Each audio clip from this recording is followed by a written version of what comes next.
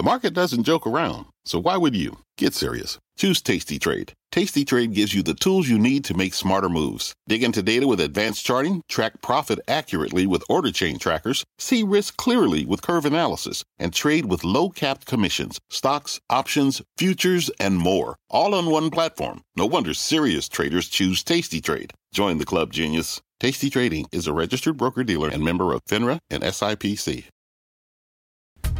Hi, I'm Kelly Evans, host of CNBC's The Exchange, and here's what's on my mind.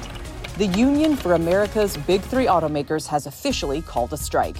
This is the first time the United Auto Workers have called a strike at all three, Ford, GM, and Chrysler, at the same time. And while it's not stopping all of their work, it is reportedly targeting factories that make the automakers' most profitable models, like the Ford Bronco and Chevy Colorado pickup. Corporate leaders aren't happy with the union's demands, which at the high end call for a 40% wage hike. There's no way we can be sustainable as a company if those demands are met, Ford CEO Jim Farley told CNBC yesterday. Deutsche Bank analysts estimate the full demands would cut $1 to $2 billion from annual profit for the automakers. GM had a profit of less than $10 billion last year on $157 billion in revenue. Ford lost $2 billion. If you want to know just how bright the market thinks these companies' prospects are, well, they already look pretty dim. Ford shares peaked in 1998 around $35 and currently trade in the mid-12 range. GM went bankrupt during the financial crisis and has been trading in the mid-30s for the past decade, aside from a COVID spike. Both companies are valued around $50 billion today. Chrysler was fully bought by Fiat, now Stellantis, in 2014, and only its Jeep and Ram brands may even survive. While there are dozens of different historical reasons for the Detroit automakers' struggles, their current diminution boils down to the fact that the market is shifting to EVs, and it's unclear how big and profitable a role they will even play in the global auto industry going forward. Now, fortunately for the U.S., we also happen to have, thanks to Tesla, one of the biggest beneficiaries of the EV transition, indeed one of the companies that has hastened its arrival. Tesla is worth almost $900 billion for a reason. It was the world's largest EV maker as of June 30th. Oh, and it's non-union. If the story ended there, it would largely be a regional story about how America's auto industry is shifting from Detroit to California, Texas, and elsewhere. Unfortunately, it's not the whole story. China is about to do to the global auto industry what Japan did in the 1970s and 80s. Ironically, back when U.S. automakers were similarly hamstrung by union strikes. Less than 3 years ago, China wasn't even a top 15 global auto exporter. By the end of this year, it is poised to be the world's biggest.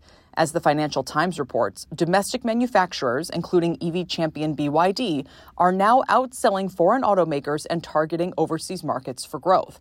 China is expected to surpass Japan in vehicle exports this year, having ascended past Germany last year. Little wonder gloom is spreading throughout Germany. Indeed, while Tesla was the number one EV maker in the second quarter, BYD was number two. BYD, long an investment darling of Berkshire Hathaway, continues inching closer to Tesla, and one of its SUVs was the best-selling EV in Sweden in July, beating out Volkswagen, Tesla, and Volvo, as Electric reports. And the number three global EV maker behind Tesla and BYD is China's GAC Aeon with 6% share. Not coincidentally, the EU has just launched an anti-subsidy probe into China as it fears that China may indeed do to the car market what it's done to basically every other global consumer product in the past 2 decades, which is to make it more cheaply and efficiently. Global markets are now flooded with cheaper cars, official Ursula von der Leyen proclaimed, and their price is kept artificially low by huge state subsidies. Europe may now weigh tariffs, which happens to be the reason why the U.S. market hasn't already been similarly inundated with cheaper Chinese EVs. A big hurdle to entering America are the tariffs dating back to Donald Trump's presidency on Chinese-made EV components like batteries, as The Economist noted earlier this year. Indeed, regulators have a big choice to make. Perhaps the others are different, but Chinese leader BYD is hardly just another cheap purveyor of low-quality goods. It has been called the new Toyota, a model of efficiency. Its profit margins may have already surpassed Tesla's, and unlike Tesla, it has a wide variety of ranges and styles and brings out new models regularly.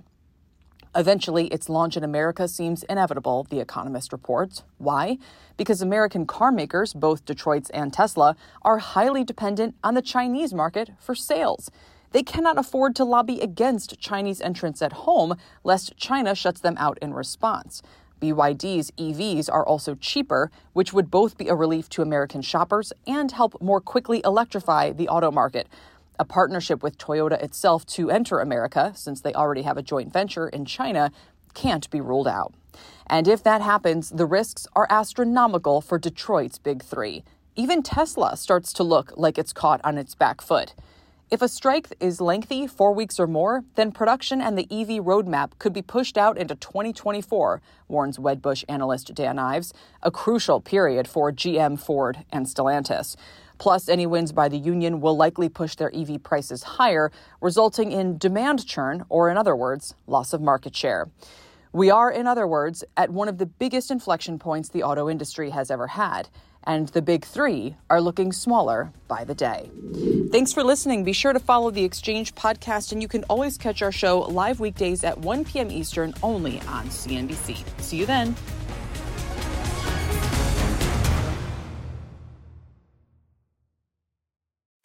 What's on the horizon for financial markets? At PGIM, it's a question that over 1,400 investment professionals relentlessly research in pursuit of your long-term goals. Specialized across asset classes, but united in collaboration, our teams provide global and local expertise. Our investments shape tomorrow, today.